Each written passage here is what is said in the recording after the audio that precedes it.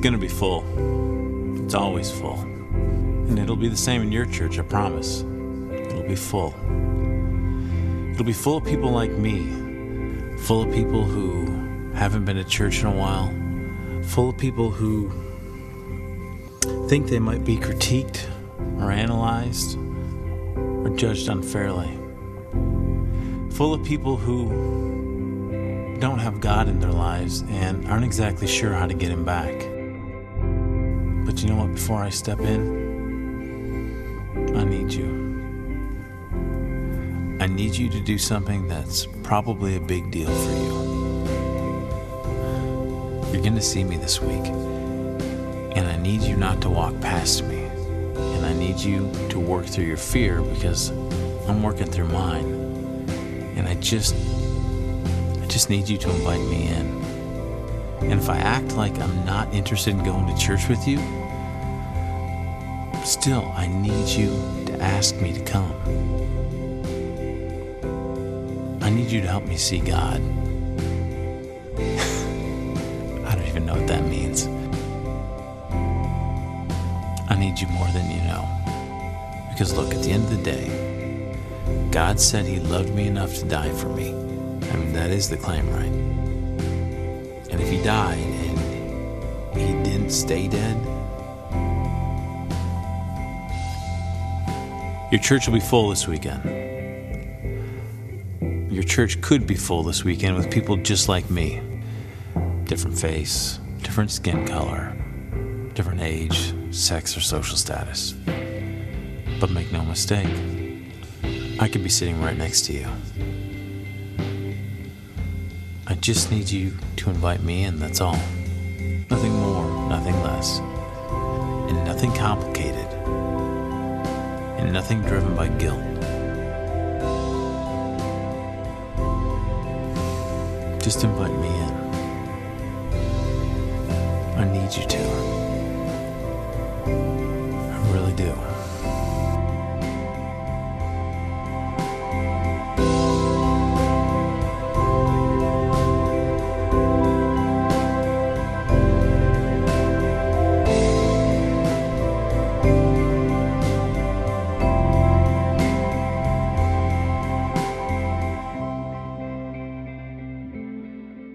Find your place in your Bibles with me today at 2 Corinthians chapter 5. We're going to read verses 17 through 21, and I invite you to follow along. We'll also end up in Acts chapter 1, verse 8 in just a few minutes as we continue this series of messages about 7 habits. And obviously today we're talking about evangelism or about witnessing or, if you will, sharing the gospel and how important it is that we invite people to come to Jesus. Follow with me, if you will, 2 Corinthians chapter 5, verse 17.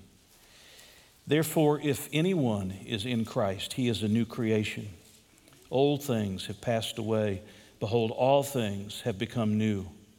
Now all things are of God, who has reconciled us to himself through Jesus Christ and has given us the ministry of reconciliation. That is, that God was in Christ reconciling the world to himself, not imputing their trespasses to them, and has committed to us the word of reconciliation.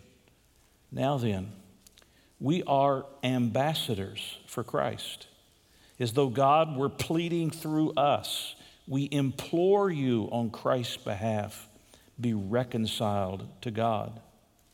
For he made him who knew no sin to be sin for us, that we might become the righteousness of God in him. Let's pray together. Lord Jesus, there are people maybe sitting in this room, certainly watching us. Others that are in our neighborhoods and in our workplaces, in our communities, in our places of recreation. They're all around us. They just need someone to invite them in. They just need someone to say, Jesus loves you. And Jesus will save you. That, Lord, our fear sometimes overcomes us. Our uncertainty sometimes causes us to be reticent. But Lord, you have given to us the ministry of reconciliation. You have given to us the word of reconciliation. And Lord, I pray that we'll recognize that everyone has this task. Lord, while there may be places in the church where I can't serve or someone else can't serve, there is no one who cannot serve in this way, in the sharing of the good news of Jesus with others. Please help us, Lord, to see that this is one of the 7 habits, one of the routines, one of the practices of those that know you and those that love you. In Jesus' name I pray, amen. I was thinking over this past week about how to begin this message, and I started thinking about the funerals that I've conducted since I've been a pastor here for almost 40 years. I asked Mary to go get down all of the records where we keep a record of all the different funerals, and I've conducted nearly 500 funerals since I came to be pastor here. If you add to that number the number of funerals where I have been to the visitation, or I have been to the funeral itself, though I was not leading in the memorial service, you have 2, maybe 3 times as many more services. I have spent my life in funeral homes. I have spent my life comforting grieving families. I was called to do that. I'm thankful that God gives me that privilege, though I wish nobody ever had to die. I'm thankful that I get to be there to help families when they're hurting. Of those funerals that I have attended or I have conducted, the vast majority of those have been for people who were believers in Jesus. They went out of this world knowing where they were going. They knew they were going to close their eyes in death here and open their eyes in heaven in the presence of Jesus Christ. They knew that because they had trusted in Christ as his or her personal Savior, as their personal Savior. But there are a handful of those services that either I have conducted or that I have attended through the years of people who did not know Jesus Christ. They were not ready for death. They did not know what to expect after death and where they were going to spend eternity after death. I can't even begin to describe to you how difficult a service like that is. I can't even express to you the kinds of emotions that go on within the pastor, let alone within the members of the family, when they're coming to the last service to memorialize a loved one who has died and they have no hope. They have no expectation of ever seeing that loved one ever again. And if they know anything of the Scripture, they know that that loved one has been separated from God forever. I can't even tell you the depth of the struggle and the stress, the heartache and the heartbreak when you're conducting a service like that. But it doesn't have to be that way. The reality is that Jesus stands ready to save anyone, and he stands ready to save everyone, and to take away the fear of death and to give the certainty of life eternal with God. He promises to do that for anyone and for everyone who comes to him. You can hear the families struggling at those moments. They will say things like this. Well, maybe in those last moments before he drew his last breath and he was gone from us, maybe he realized and remembered what we told him about the gospel, and maybe in those final moments he called on the Lord just before he died, and maybe we'll see him in eternity with God. Or you'll hear them say something like this. I remember when they used to go to church when they were just a child. I remember when they got baptized. And I remember that service, and maybe when they were a child and they got baptized, maybe they trusted in Jesus at that moment. I realized that there really wasn't anything to give any evidence of that followed that. But maybe in those moments they trusted in Jesus, and maybe that the Lord saw that and the Lord knows that, and the Lord will give them entrance into heaven, and maybe I'll see them again.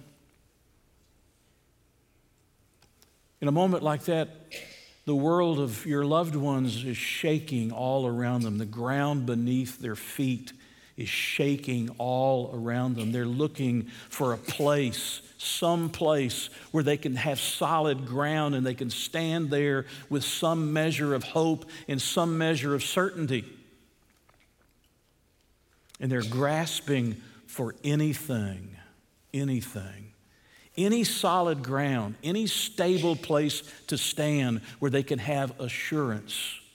Just even for a moment, the assurance that they might see their loved one again and their loved one might not be separated from God. I'm not sure why anybody wants to die without the peace of knowing where they're going. I don't know why anyone wants to live without the certainty that when this life comes to an end, that they have a place to be with God forever in eternity. I don't know why anyone wants to leave their family with those kinds of feelings and emotions like the ones that I and other members of our pastoral staff have seen too many times, just hoping maybe somehow, somewhere, they made it right with God. Maybe. Oh, maybe. Dear friends, God doesn't want us to live that way. God doesn't want you to live that way, by the way. God wants you to live with the certainty that when God calls you in death, that you're going to meet Him and be given entrance into heaven. He wants you to have that kind of certainty. I'm not excited about dying. The older I get, the less excited I get about it. I'm not excited about dying because of the process that you go through in order to die. But I'm not the least bit afraid of what comes afterwards for me. And I'm not the least bit concerned for my family and them wondering, where will Dad be? Where will Granddad be in eternity? Will we see him again? I'm not the least bit concerned about where I will spend the rest of eternity. I'll spend it with Jesus Christ in the place that God has called heaven. In 2 Corinthians chapter 5, actually the whole book of 2 Corinthians, the Apostle Paul is defending his ministry. There have been those who have come to the city of Corinth, and they have been calling into question Paul. They've been calling into question his ministry. They were the opponents of the gospel. They were the opponents of the Apostle Paul. So Paul writes this letter. He has more than one purpose, but he writes this letter in part to be able to defend his own ministry.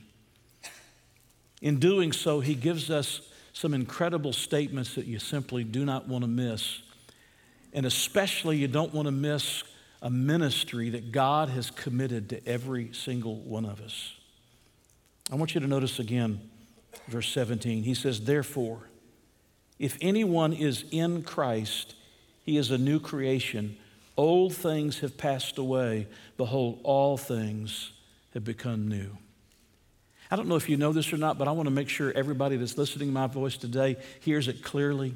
Jesus Christ has paid the penalty for your sins once and for all and forever. And Jesus Christ is offering to anyone and to everyone, no exclusions, the opportunity to come to faith in Jesus for the gift of eternal life, for the promise of forgiveness of sins, and the assurance of a home in heaven with God forever. He is offering that to anyone who is willing to receive it. I want you to back up a few verses in this text, and I want you to listen in verse 13 what Paul says. For if we are beside ourselves, that's what some were saying. Paul's sort of outside of himself. He's beside himself. He's not even making good sense. For if we are beside ourselves, it is for God. Or if we are of a sound mind, it is for you. For The love of Christ compels us. What drove Paul forward? What kept him preaching the gospel of Jesus? What kept him in the face of all of the opposition and all of the persecution, continuing to share the good news that Jesus saves all that come to him? It was the love of Christ. His love for Christ, but more importantly, the love that comes from Christ. And that love shut him up, compelled him, it hemmed him in, so that the only thing he could do was share what he had experienced and what he knew to be the truth. And what was that? Verse 14, because we judge thus, that if one died for, notice the word, all, then all died. And he died for, notice the word, all.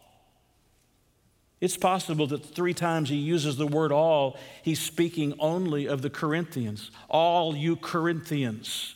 He died for all of you Corinthians who believed in Jesus, except for the fact that in this context, the word all can't just be the Corinthians.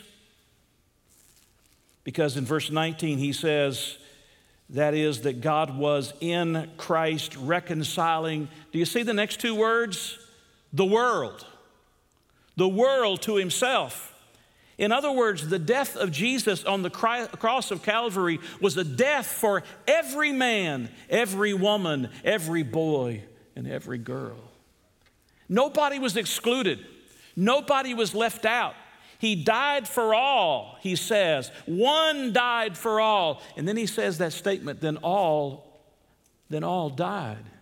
You say, Pastor, then if all died when Jesus died, then that means there's a universalism, that all of us are ultimately going to get into heaven some way, that all of us are ultimately going to make it into the presence of God, except for the fact that in the very next phrase, he tells you that's not true. While Jesus has died for all, for the whole world, not everybody believes that message. He continues in verse 15, and he died for all. Now, notice the distinction, that those who live should live no longer for themselves. Not everybody lives. Not everybody believes in Jesus. Not everybody trusts in the finished work of Christ for eternal life.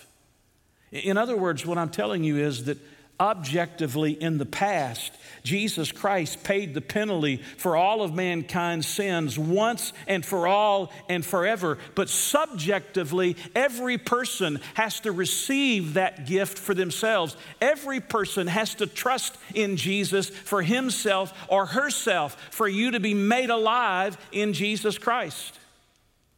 In other words, the death of Jesus was sufficient to pay the penalty of all mankind, but it's only efficient when you believe in Jesus for yourself. When you trust in Christ to be your Savior. Paul's not talking about universalism here, that everybody, no matter what you believe, ultimately is going to get into heaven. He's simply stating that Jesus died and left no one out, and his death was for all the world. You say, can that possibly be true? Absolutely, it's possibly true. Hebrews chapter 2, verse 9 says that Jesus tasted death. Do you know the next words? For every man. He tasted death for every man. Or how about the words of John the apostle, who said in 1 John chapter 2, and he himself, that is Jesus himself, is the propitiation, the satisfaction of the justice of God for our sins, and not for ours only, but also for the whole world, Or how about 1 Timothy chapter 2, verse 4, speaking of God, who desires all men to be saved. Or how about the most famous verse there is in all of Scripture, John chapter 3, verse 16. For God so loved the world that he gave his only begotten Son, that whoever believes in him should not perish, but have everlasting life. God so loved the who? The world. That how many can believe? Who can believe? Whosoever believes. Anyone believes in Jesus won't perish but have everlasting life. In other words, the Apostle Paul says, look, the ministry that's been given to me, I am compelled, I am driven, I am shut up to, I am hemmed into one message, and that's the message that Jesus died to pay the penalty of every man's sins. And those who come to faith in Christ are made alive, and made alive so that they will live a new life. He gives two reasons for that message. Verse 16, therefore, from now on, we regard no one according to the flesh. Paul had looked at Jesus one time and misjudged who Jesus was. Paul says, I no longer look at people as I used to see people. But then he says, verse 17, therefore, if any man is in Christ, he's been made alive. He's one of those for whom God objectively died. Jesus objectively died once for all, forever, who has subjectively received Jesus as his own personal Savior. Therefore, if anyone, that's you. Some of you have been coming to hear me preach. Some of you have been watching me preach week in and week out, and you've not yet trusted in Jesus. And Paul comes and says to you, anyone, even you, sir, even you, ma'am, even you, teenager, college student, even our children, that if anyone is in Christ, he is a new creation. That little phrase, in Christ, is strictly Pauline. You almost find it nowhere else outside of the writings of Paul. It's a phrase that means who's saved. We're put into Jesus. Because we're in Jesus Christ, we are secured, we are saved, we are made to be the children of God. It's a term of salvation. If anyone is in Christ, they have seen that Jesus objectively died for all of mankind's sin and has subjectively received it for themselves. They saw that his death was sufficient for everyone, and therefore it was efficient for them because they believed the message. They were at that moment, that person, whoever it is placed in Christ. They are saved. They are in Christ. Their sins are taken away. They're given the gift of the Holy Spirit. The free gift of eternal life becomes theirs. A new purpose in life is imparted to them. A promise of a home with God in heaven forever and forever and forever. They're in Christ. Therefore, if anyone, that's you, sir, that's you, ma'am, if anyone is in Christ, he is a new creation. Please understand that what Paul is talking about here is not some form of reformation. It's not some form of rehabilitation. It's not some form of re-education. What he's talking about here is a recreation. It isn't that he takes something that's old and he retools it a little bit and he tries to patch it up and put some paint over the rusty spots and tries to put some, tape over the holes that are in it. It is that he makes something completely brand new. Isn't that great news? When you trust in the Lord Jesus Christ, he makes a brand new creation. It's in Jesus, in his salvation, made possible by that objective death, that sufficient death of Jesus that is subjectively received by you, efficiently effective for you because you believed in Jesus. You were made new. You were made new. You don't have to live with your past. You don't have to live with the shame. You don't have to live with the guilt. You don't have to live with the fear. You don't have to live bound to your sins because Romans chapter 6 says he frees us. We may choose to sin, but you're no longer a slave to sin. Why? Because he makes those that are in Christ brand new, a new creation. Old things, they're all gone. Wouldn't that be a great message? Can you think of things in your life that you wish you didn't have to think of in your life? Can you think of experiences you wish you had never had and things you have done that you wish you had never done and things you had said you wish you had never said? Old things are passed away. Behold, all things become new. In other words, there's something wrong when we claim to be followers of Jesus and claim to be the possessors of eternal life, but there's not something new about the way we live our lives. There's something significantly wrong. That's not the way it's supposed to work. When God made you, created you new, He made you a new creation in Christ Jesus. He intended for you, as He says back in verse 15, to live in a different way, no longer for themselves, but for Him who died for them and rose again. There's supposed to be a different way that we live. We're not supposed to be living like we used to live. You understand that when we trusted in Jesus Christ, it says that we were put in the heavenlies. We were put seated positionally in the heavenly places. But a lot of us are living these low lives, this low life. We're not living according to our position. We're living in opposition to our position.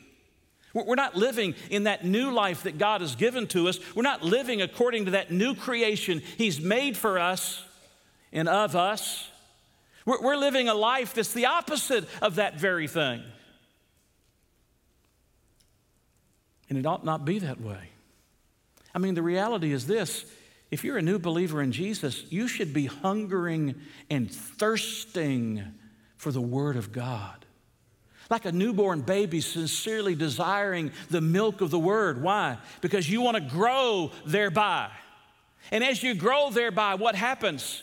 Righteousness begins to be produced, not just in your position, that was taken care of when you trusted Jesus, but in your practice. Righteousness becomes the means that you begin to live your life out in a right way before others so that they can see Christ in you. And the fruit of Christ begins to be displayed in your life.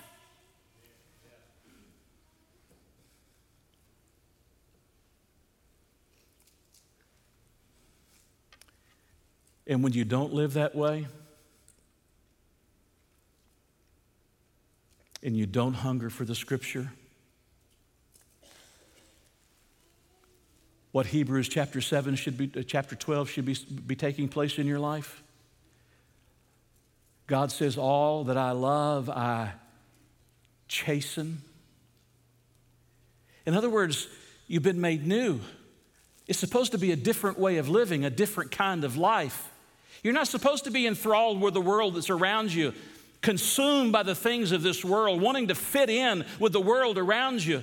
You should be wanting to stand out for the Lord Jesus Christ. You're not who you used to be. You're somebody brand new. And now as you hunger for the Word and hunger for the things of God, it begins to nourish you and you begin to grow, and righteousness begins being produced in your life. The fruit of God begins to show up in your life. And when there's not that kind of righteousness and fruitfulness, and there's not that desire for the Word of God, the other side is that God comes to you as His children and He chastens you.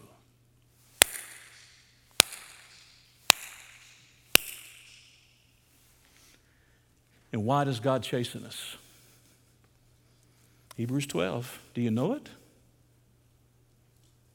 He chastens us because He loves us. He knows that this low life, rather than living according to the heavenlies where you positionally have been placed, you're living this low life.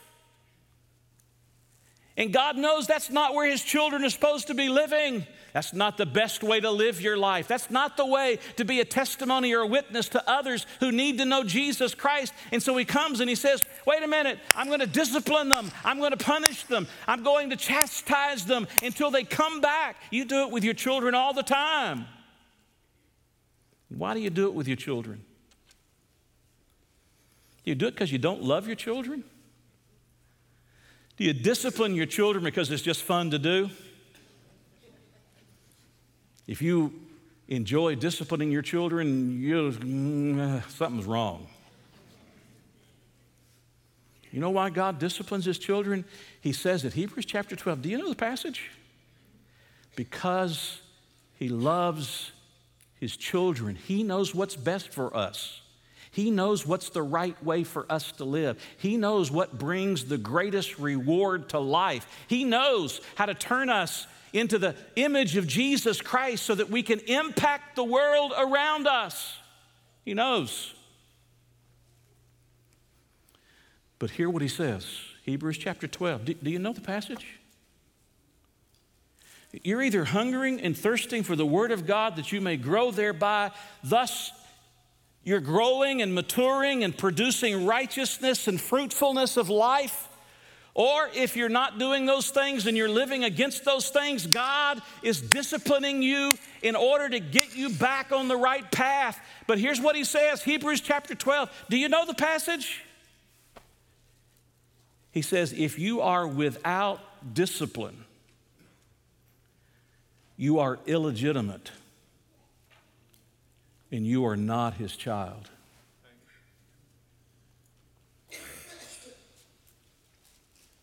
In other words, therefore, if anyone is in Christ Jesus, he is a new creation. We're not supposed to be living the way we used to live, according to the ideals we used to follow. We are a new creation. Old things have passed away. Behold, all things have become new. We're not the same people we used to be. And every day we feast ourselves on the Word of God and we pray and we serve the Lord and we are growing and we're maturing and we're becoming more righteous and the fruit of righteousness is being produced in our lives. And when it stops and we stop enjoying His Word, He gives us time to repent on our own, but if we don't do so, He starts disciplining us. You're going the wrong way. You're playing in the street. I don't want you in the street. It's dangerous out there in the street. Don't you understand what can happen to you out there? You can get hit by a car. I love you too much to let you keep going down that path. But if you're on that path and you have no discipline,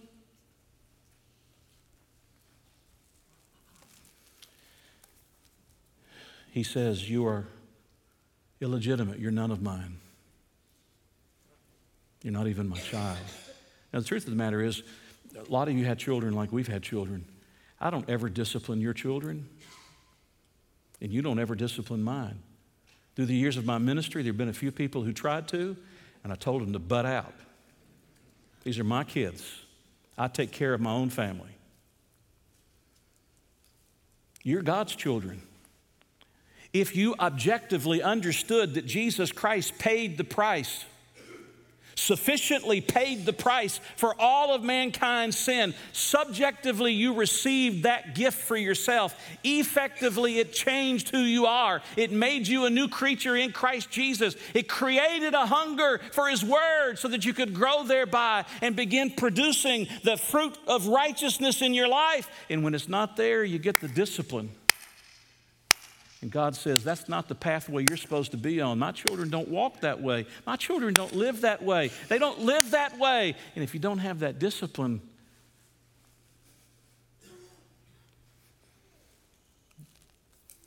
you've been deceived. You're not even one of my children. The point of this is that Jesus has done everything to save the sinner from his or her sins, and to make us brand new and put us on a different path to live a different way and to love different things and to look for different things than the things that the world loves and looks for as fulfillment in life. God has made us a new creation. Now look, a lot of people think they're happy. A lot of people think they're filled with the excitement of this world. They don't know what it is to have peace with God. God's making people new. Are y'all with me? God's making people new. He's changing people all the time. He's changing people. He's making them, recreating them, not rehabilitating them. He's recreating them all the time. And the good news is, He'll do it for you. He'll do it for you. If you come to Jesus and realize that his death was sufficient, objectively, he paid the penalty for every man. Subjectively, you have to receive it for yourself and trust in Christ to be your personal Savior. And when you do, old things are gone. New things come because you're a new creation in Christ Jesus. Now listen, he says, because that's the work he does, he says you and I are supposed to be out there telling other people about this work. He goes on in verse 18. Now all things are of God. Who does this work? From beginning to end, who does this work? God does it. Now all things are of God, who has reconciled us to himself through Jesus Christ. Well, what's the means that this reconciliation took place, this being made new took place? It's through Jesus, and has given us the ministry of reconciliation. Do you understand that reconciliation deals with relationships? Do you know the significance of that? Before a person trusts in the Lord Jesus to be his or her Savior, they are at odds. They are the enemies of God. God, because he cannot look on sin, had turned away from man. He will never look on sin favorably. Man who was sinning was the enemy of God, shaking his fist in the face of God. God could have left it that way.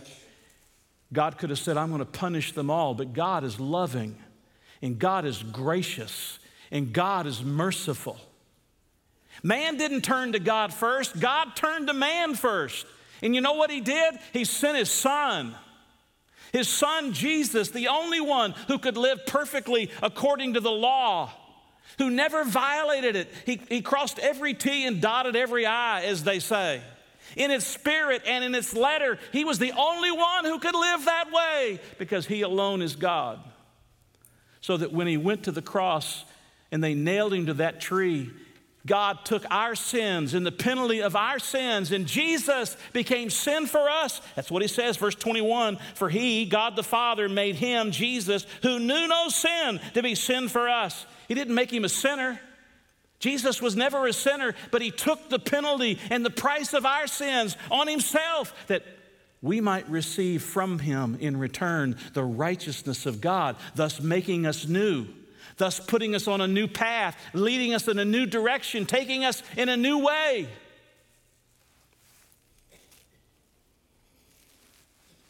And all of that takes place through Jesus. You know what happens? God sends his son Jesus. God, who cannot look at sin, sends his son Jesus, and God reconciles himself through Jesus to mankind. I can't overlook your sins. Those sins must be dealt with. I would not be judicially righteous if I just ignored them and passed them by. They must be punished and they must be paid for. And he paid for them in his own son. And now we go out and what do? We tell people, you can be reconciled to God. And you know how you're reconciled to God? The same way God was reconciled to you, through his son, Jesus Christ. You turn to Jesus and you say, Jesus, I trust you for eternal life. And I trust you for eternal salvation. And in those moments, what Jesus paid for objectively, what Jesus paid for sufficiently, becomes subjectively yours and efficiently yours, so that his righteousness is then credited to your account, and now you're in Jesus and you're made a new creation in Christ to live a different way. Amen.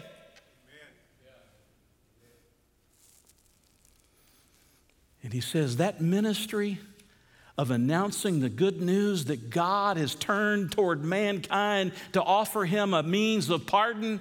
God has turned toward mankind. All mankind has to do is be willing to turn to God and come to his son and trust him. And mankind can be reconciled. It's a relationship term. The word reconciliation, it's a relationship term where you have been estranged from each other. You no longer have to be estranged from one another, and you can only be made right with one another through Jesus. God being reconciled to man through his son, man being reconciled to God through his son. It's all because of Jesus. That's what he says, verse 18. All things are of God. He's reconciled us to himself through Jesus Christ and has given to us the ministry of reconciliation. That is, that God was in Christ reconciling, this is the world to himself, not imputing their trespasses to them. You say, what does he mean, not imputing? It means that God graciously provided a plan of pardon. He could have said, nothing doing. Your sins will be on you for the rest of eternity, and you will pay the price. But he didn't impute them to you. He paid the price. He could have condemned you immediately and sent you to hell the moment you sin. He didn't do that. By the way, you're born a sinner. Before you ever sin, you're born a sinner. He didn't do that. He graciously provided a plan, not imputing their trespasses to them, and has committed to us the word of reconciliation. What is the word of reconciliation? It is the gospel. You can be right with God through Jesus Christ if you'll come to Jesus and you'll trust in Jesus to be your Savior. Hey, not pray a prayer. I'm afraid that we've told our children too often you ought to pray and ask Jesus to save you, and they had no idea what they were asking Jesus for. We pray and we ask Jesus for the gift of eternal life through Jesus Christ. We put our faith in Jesus, not just that he existed or that he lived in the past or that he is somebody that was a historical character or that he was a famous person. We put our faith in Jesus as the Savior who gives eternal life. We put our faith in the Lord Jesus, and that's the gospel. Jesus died for your sins. He was buried and he rose again. And now this God who is reconciled to man wants you to be reconciled to him through his own Son, the Lord Jesus Christ. And all you have to do is come to Jesus and trust in Jesus, and you'll be a child of God. He's given us the ministry of reconciliation. That's the task for all of us. I get to go announce to everybody, God has reconciled himself to man. You can be reconciled to God through the word of reconciliation, through the gospel. You can be reconciled to God. That's great news. Verse 20, now then, we are ambassadors. We are ambassadors. I should have worn my tie today. We are his representatives in this world. I don't represent this world. I represent the world, the kingdom of God. You represent the kingdom of God. You represent the King of Kings and the Lord of Lords in this world. Are y'all with me? Now, we are ambassadors for Christ as though God, listen, God were pleading through us. If we keep our mouths shut, we shut the pleading of God through us. We implore you for Christ's sake. You hear it? We implore you, we beg of you, for Christ's sake, be reconciled to God. As a matter of fact, we're going to do something different here. So all the media team, just hang loose. He says, be reconciled to God. Some of you are watching me. Some of you are sitting here, and you need to be reconciled to God through his Son, the Lord Jesus Christ. Now, this message is not over, but I want you to bow your heads with me for a moment. And when I finish praying, I'll continue the message. But you're watching me live. You're watching this by way of the television broadcast. Or you're sitting in this room with me. God has done everything to save you from your sins. The one thing he will not force you to do is to believe on his Son Jesus for eternal life. This is your moment. Right now in this sermon, right where you are at this second, to say, dear Jesus, I am a sinner. You are the Savior. Dear Jesus, I put my faith and my trust in you for eternal life, that you will make me a new creation in Christ Jesus, and give me the hope that not only carries me through this life, but it'll take me into the life that's yet to come when I leave this world. Just pray that prayer. Something like those words. It's not just the words you say, it's the attitude of your heart to believe on Jesus for the gift of eternal life. Call on him and say, Jesus, save me. Some of you have been listening to my voice week after week after week, and you have yet to call on Jesus, and now is the appointed time. Chapter 6, verse 2, now is the accepted time. Heavenly Father, as I bring this message to a close in just a few moments, I pray that there are men and women who are listening to my voice who have heard me say that you have done objectively everything that has to be done sufficiently so that subjectively and efficiently your salvation can come to us through your Son. Because you have been reconciled to us through the sacrifice of your own Son, we can be reconciled to you through your Son, the Lord Jesus Christ. And we can be made new creations in Christ Jesus. The old ways have gone. The new ways have come.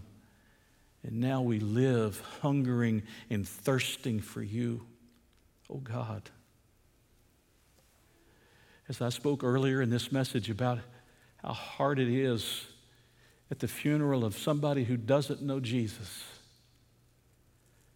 my second greatest fear, the most difficult thing I could imagine, is people sitting and listening to my voice preach the gospel and have never trusted in Jesus for eternal life and go to a Christless hell from the pews of our church. May it never be, oh God. May it never be, oh God. May today be the day that that man or that woman or that young person or that college student, that single or that married couple says, Jesus, save me and give me the gift of eternal life. In your name I pray. Amen. I want to say four things in closing. He reconciled us to himself. He gives to us the ministry of reconciliation. He's given to us the word of reconciliation, the gospel of Jesus, so that we would go and be his representative, his ambassadors in this world, so that God can plead through us. God can plead through us. Be reconciled to God. Be reconciled to God. Be reconciled to God. Listen, if you have family that has no interest in the things of God and is living against the things of God and the ways of God and doing so without the discipline of God, you go speak to them. Be reconciled to God. Be reconciled to God. Be reconciled to God. You must be reconciled to God. And when you're reconciled to God, you will be made new. That's our role, to be witnesses that people can be reconciled to God through the Lord Jesus Christ. It isn't what you do. It isn't what I do. It's what God did through his Son, Jesus, that makes it possible for us to be reconciled to the Father. All I do is go and announce it. People reject it, people receive it. But my responsibility is to be the ambassador. I can't change the message. Do you know any ambassador that changes the message at the consulate where he works from the president or the king for whom he works? Do you know any ambassador who changes the message? I can't change the message. You can't change the message. We just go announce it. You can be reconciled to God. You can be made brand new. You can have a new life in Jesus. You can have a new way of life in Jesus. What I'm saying to you this morning is that God is calling us to be His ambassadors. And I want to give you 4 practical things. If we're going to be witnesses for Jesus, if we're going to be His ambassadors, if we're going to proclaim the word of reconciliation, if we're going to fulfill, as He says here, all of us should be doing the ministry of reconciliation. By the way, that's not just the pastor's job. That's the job of every person who knows Jesus. That's one of the habits of deeply spiritual people. They know what Jesus has done for them. They can't keep it to themselves. They want others to know. 4 practical things. Number 1, pray for the lost daily. There are lost people all around you in your life, everywhere around you. They live in your community. They go to school with you. They work in the office with you. They work at the plant with you. They work at the work site with you. They're your family members. They're your friends. Sometimes they're your enemies. We ought to be praying every single day for people, every day for people who are lost without Jesus. Because listen to me, I realize that in the world we live in, the postmodern culture doesn't like what I preach and what a lot of other preachers like me preach, but that doesn't change the message. People who die without Jesus are separated from God and sent to an eternal hell forever. We pray every single day for people who are lost. Number 2, live your life honorably. Don't just pray for the lost daily. Live your life honorably. Nobody's ever going to listen to you if your life doesn't back up what you're telling them. Oh, I've been made new, and you live over here like trash. You end up down at the bar drinking like everybody else. You end up watching on television the nakedness and the cursing like everybody else. What good is Jesus to me? He hadn't changed much of you. Live your life honorably. Number 3, love others deeply. The people that are in your life, love them deeply. I love you, I love you, I love you. I mean, get involved in their lives. Get to know who they are. Try to understand their hurts and their aches and their pains, their successes, their moments of rejoicing. And be there. Be a part of their lives. Love them deeply. People will come to Jesus if we start loving people deeply. And number 4, share the gospel boldly. Just share the gospel boldly. Just put it in the seed bag. Just put a whole bunch of the gospel in the seed bag and just everywhere you go. Do you know what the transgender man or woman needs? They need Jesus. Do you know what the homosexual or the adulterer or the fornicator needs? Or the pornographer needs? They need Jesus. They need Jesus. Jesus is the only one who can change them. Do you know what the thief and the reviler, the person who's the corruptest in town, the drug addict and the drunk needs? They need Jesus. They need Jesus. The ministry of reconciliation, the word of reconciliation that we speak, the gospel, has been committed to us as the ambassadors, as though God is pleading through us. Be reconciled to God. Be reconciled to God. It's our mouth that God wants to use to show others the way to Jesus.